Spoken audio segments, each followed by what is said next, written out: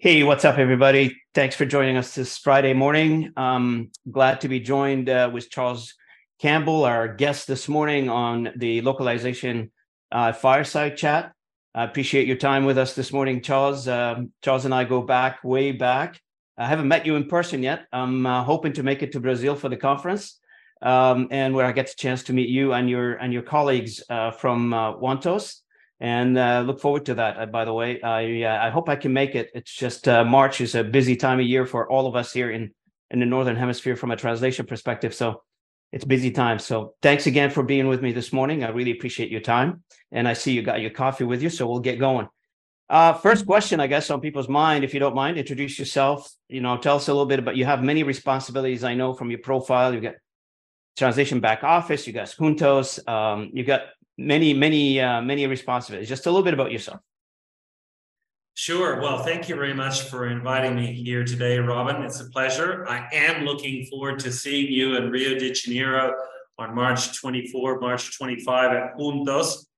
Well, my story goes back a long way to the 1990s when I was living in New Zealand, which is where I'm from.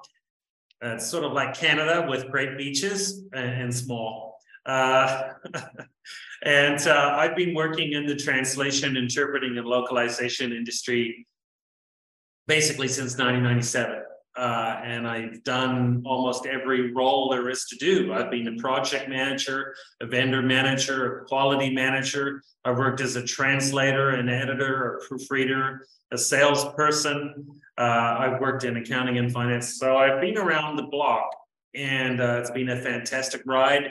I've had the privilege of meeting the most amazing people in the world. I've traveled the world as well, including Canada several times for work, and have always been able to mix in a bit of work and pleasure. We work in localization, we work in globalization. You have to know the world. That's what I say to my wife. I have to do these trips and make these investments. Anyway, so it's been a fantastic journey so far, and I must say I really enjoy my work. And at this time, I'm balancing the day between Vamos Juntos, the conference that we're organizing in Rio de Janeiro, March 24 and March 25. And of course, my role as president of translation back office. And of course, many family responsibilities. I have 3 kids and another baby on the way in a couple of months. So busy times. Growing family and growing business, I hope. Certainly, business is good and family is better. Absolutely. So over the years, you've seen a lot of changes. So what sticks to your mind since you've started early your career in the localization business? As you saw the industry, I'm sure you saw some transformation. So what comes to mind, the most evidence of change? Where to begin? I mean, obviously technology. I remember doing translations where you would get the translation faxed to you, or even worse, a scan of a fax that was very difficult to read, or a box sent to you by FedEx or DHL that maybe got some water leaking in and damaging the documents. I mean, these are war stories from the 1990s. I've certainly seen a lot of changes. I think that almost all of the changes have been good, and there's been some battles along the road that were lost in terms of I don't like this technology, I'm not going to use it, or some such and such. But it's been a very interesting ride, and I see a very healthy industry. I see solid growth. I think the drivers that are behind the growth in the translation, interpreting, and localization industry are very strong in terms of government mandated work and globalization in the private sector. And when I see globalization in the private sector, I see companies that need to globalize, need to be more and more present in emerging markets around the world. And if you're not there, then you lose by default. If you don't have your commercial material, your website, your technical documentation in multiple languages, then you are giving up on selling in those markets. So I think that's a very solid pillar, a driver that is pushing work in the direction of our industry. And then, of course, government mandated work. And the government is not mandating work for translators, interpreters, and localizers just because they want to. It is happening because there is a driver behind the driver, which is growth in immigration, growth in refugee communities and limited English proficiency communities, a growth in awareness and consciousness that language access is a right. This is growing at different speeds and different depths and different places. For example, Canada, obviously there's a very high level of awareness around French, but also around other languages as well. In the United States, it depends a lot on the different communities, different counties or states, depending on the limited English proficiency users and speakers, community members in each place. And I see nothing that will stop this trend. It's an irreversible trend as far as I see.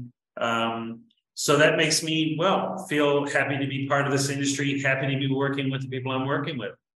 So to take this a little step further, which you and I have talked about this before, technology is prevalent now in our industry as opposed to where it was, 2 decades ago. And but at the same time, and I know you share the same opinion, is that volume in our industry in general keeps going up. Like if you look across, the reports that you see, the statistics that you see from CSA Research and a few others, you notice that the revenue for these companies are going up. So translation technologies or technologies in general did not really take away business. It gave us the opportunity as an industry to create more opportunities. Do you agree with that statement? Oh, yes. There's a world of opportunities now that weren't there when I was at university in the mid-1990s. It's an exciting time. If only I'd had the access to the opportunities that are present now back in the mid-1990s. I think it's a very exciting time, and you hear this kind of doomsday talk. Oh, big recession, it's going to derail us. Or the pandemic, it's going to derail us. Or machine translation is going to derail us. I was going to say GPT-3, but...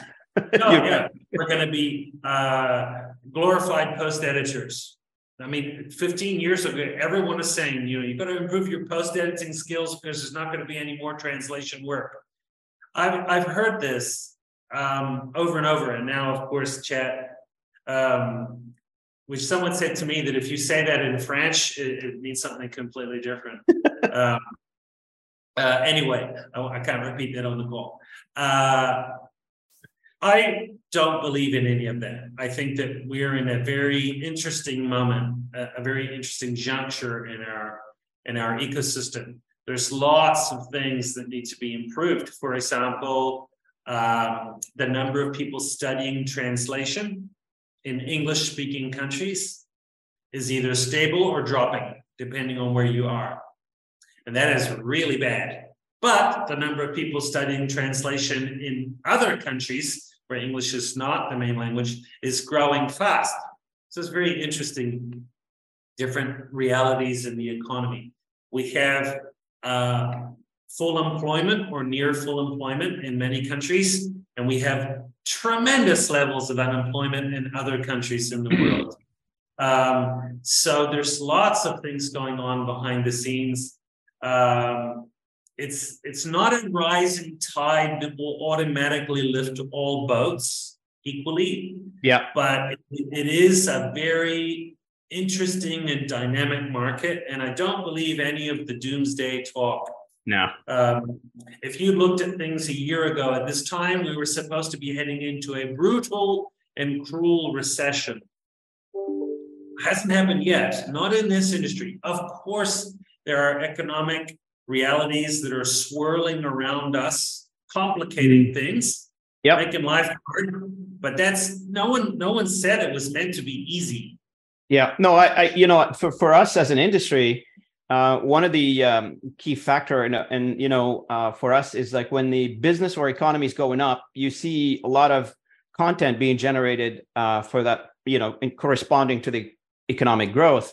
And at the same time, when the economy is not having fun and, we're on a downturn, you see content being created. Of course, most major companies, when the revenues go down, they would like to go out to the market, encourage the market. So marketing campaigns gets created, more push to sell harder, if you will, for lack of a better word, and which creates more content, which brings me to the next topic where we see a rise in content creation. And we saw that tidal wave coming from a content perspective as the tools become more available for people to create content or to get the word out.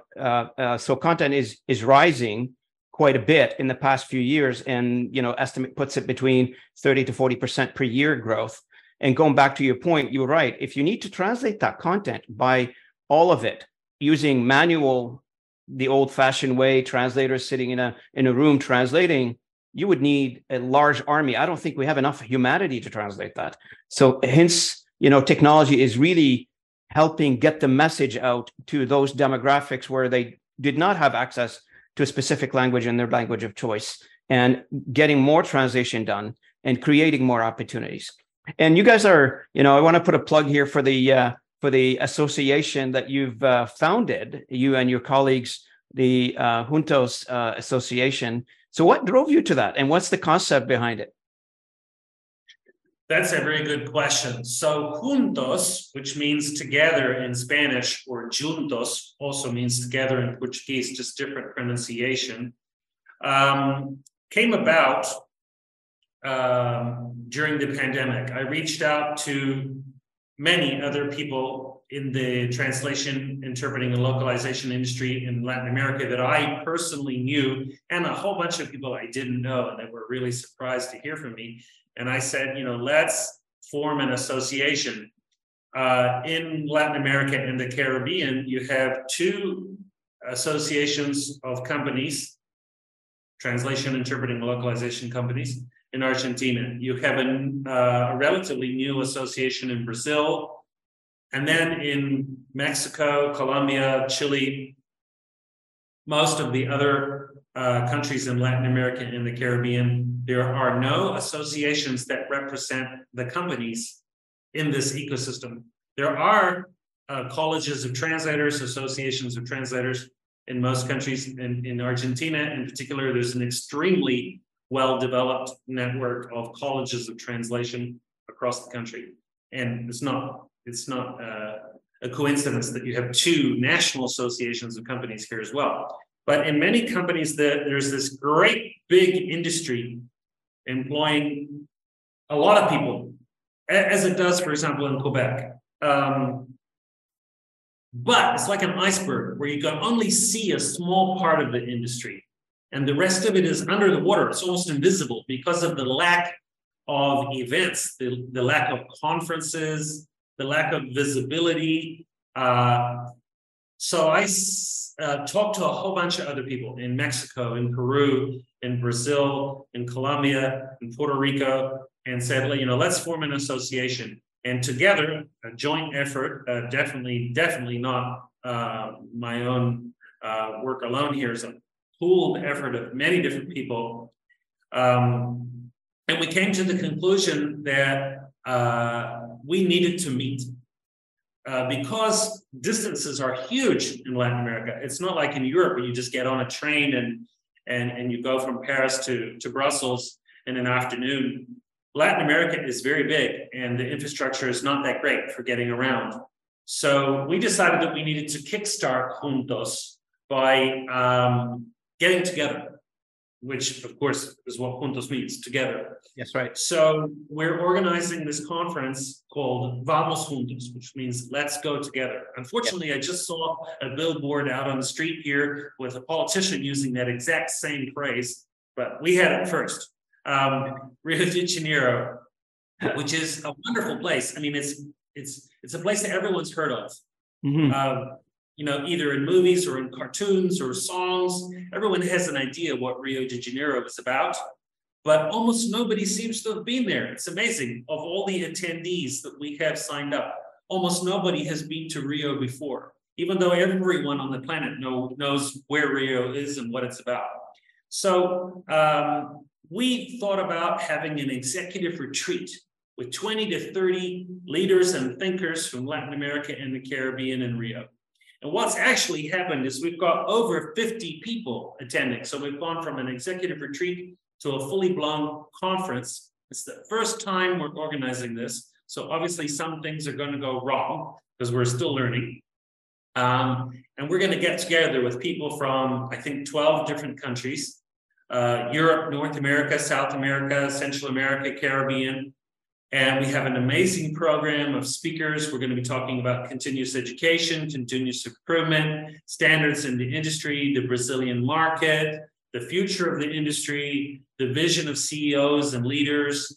It's extremely exciting. Oh, how to sell your translation company. It's very, very exciting. And we really had to squeeze in some amazing presentations that kind of popped up at the last minute unexpectedly. We've already got people who say, I want to contribute, I want to be there, I want to speak, I want to support, I want to sponsor at your event in 2024. So that's amazing. We don't even know where we're going to have it.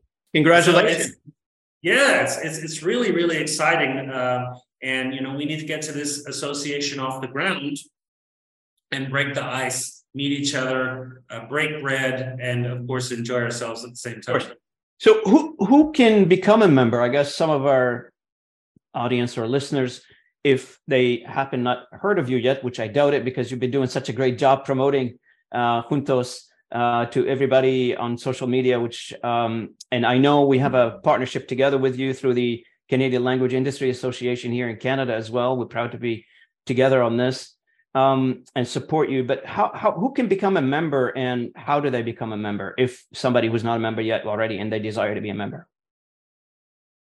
Yes, that is a good question.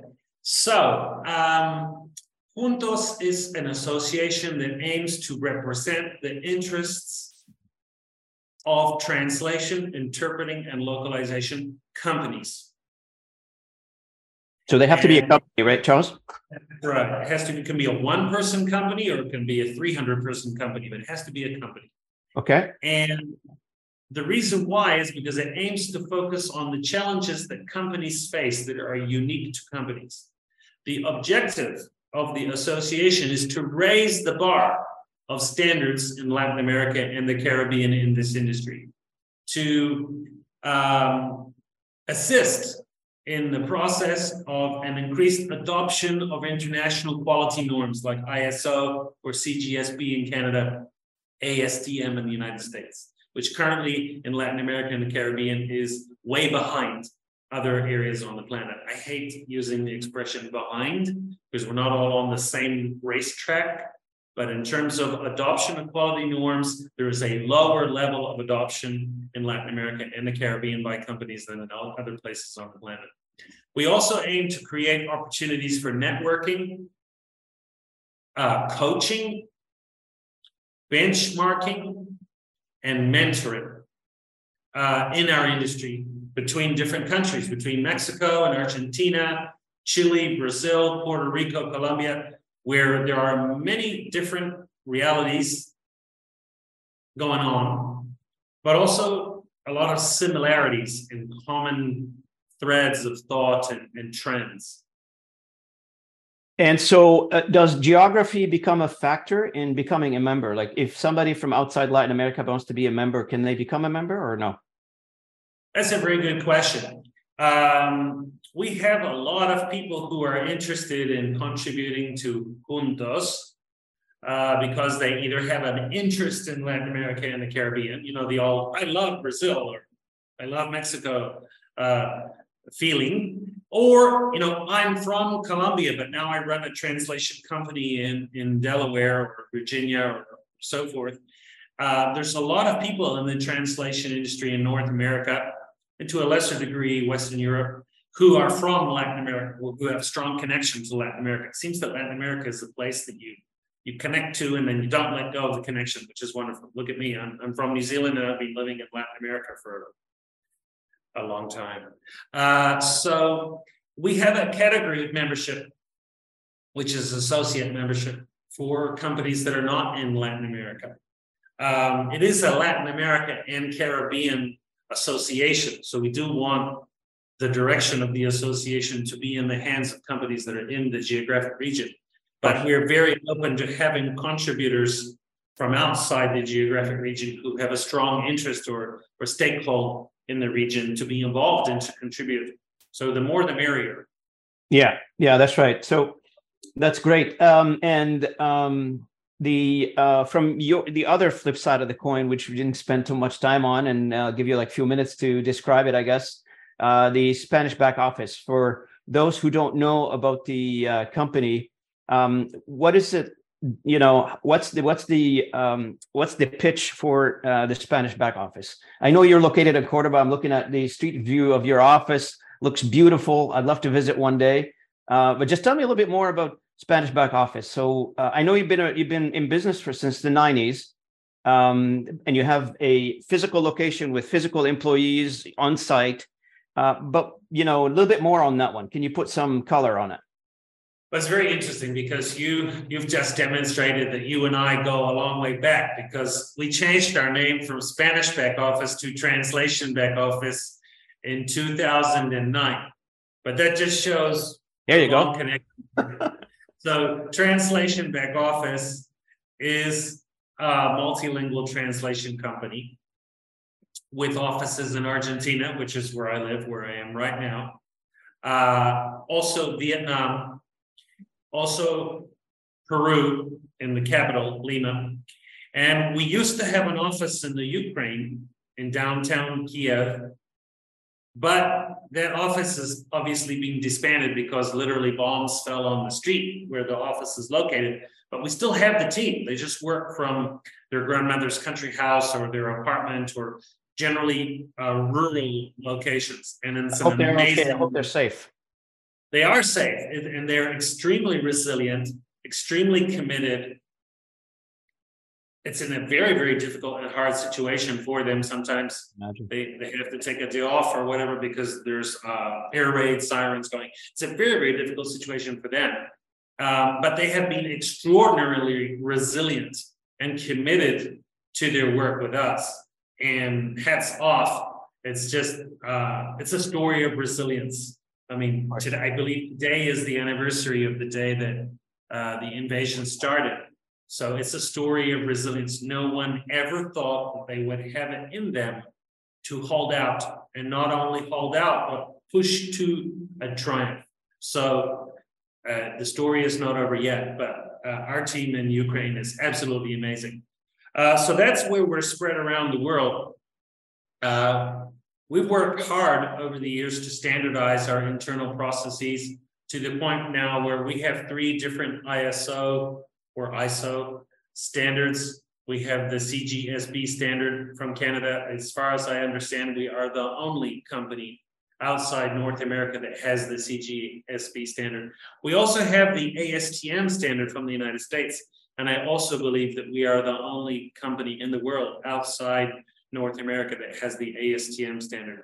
And believe it or not, my operations manager is actually looking at a 6th standard on information security to implement later this year. So we have a very standardized, operationally focused business that provides multilingual translations to clients all around the world. North America would be at least 70% of our business. Our main languages are French and Spanish. But when I say main languages, I mean, they're the biggest. Of course. But we have a very diverse spread of languages, from Southeast Asian languages, Eastern European languages, African languages, Western European languages. So it's a very diverse language mix. But within that language mix, Spanish and French are indeed the largest languages for us at this time. Although as a percentage of the total mix, it has been going down over time as we become more and more diversified. And well, business is strong, business is healthy. We have a very, very loyal team of project managers, vendor managers, business development managers. I mean, there's just so many people here behind the scenes making it all work. It's extremely impressive. Congratulations. A lot of our business is selling translations to other translation companies. We also provide staffing solutions like project managers, vendor managers, quality managers, customer service managers to other translation companies in this industry. That's a really important and growing area of our business as our clients struggle to find people in the United States and Canada and Western Europe. They come to us to help them augment their internal staffing on a temporary or permanent basis. So, business is good and people are passionate. So not much more you can ask for, really. Yeah, no, I mean, our business is the horizontal service that goes across multiple industries, multiple countries, etc. So it's one of, I say, like, the language industry has been around since the 10,000 years ago, since, they take it back to the Babylon day. I don't know if that's true or not, but that's I guess the earlier reference that we can use. And that industry will stay around for as long as there's humanity somewhere. And I agree with you in your earlier statement. It doesn't matter what technologies gets introduced or somebody think about down the road. I do believe that there's a human in the middle that always going to be involved, either in programming, training the machine, or handling the aspects that you just mentioned. The project management, the coordination, the customer service part. Those are human effort that you cannot. It's always going to be there. It's always going to be needed. Some aspect of the tasking modules that could be probably taken to a machine, but there is a human in the middle that always going to be around, and it's always going to be prosperous and growing. And so to close on, and I know we still have a couple of minutes, I know you're on a tight schedule, so to close off the conversation, so what do you think of this conversation, this initiative that I started a few weeks ago? And to be honest with you, it's really taken off. Like, I've got calendar booked till for 2 months from now, and we record these events on a Friday morning, as I told you. But what do you think of this conversation? Well, I've really enjoyed talking to you today, and I think it's a great idea. Sit down and have a back and forth exchange about where we see things going from our different standpoints, different levels of experience. A bit of a trip down memory lane for me there when you mentioned Spanish back office. I thoroughly enjoyed it, and I congratulate you for this initiative. And we're spread out, different parts of the country, different parts of the world. So it's great to connect, reconnect, or meet for the first time. I don't think that this type of initiative should replace, however, face-to-face meetings, breaking bread together and rolling up our sleeves and getting on working together. I do love working side by side with people as well. But this is wonderful. So thank you for involving me. I really appreciate it. And thanks, Charles, for coming on online with me here for this event. I really appreciate your time. I know you're a busy guy, but thanks again, and look forward to talking to you in the future. And good luck on the conference in Rio. Again, I promise every effort to be there. I'll see you there. So it's March 24, March 25 in Rio de Janeiro this year. We haven't even started planning next year, so we'll see you there. And if you need more information, you can just reach out to me. I'm pretty easy to find on LinkedIn. Thank you, Charles, again. I appreciate your time. Thank you.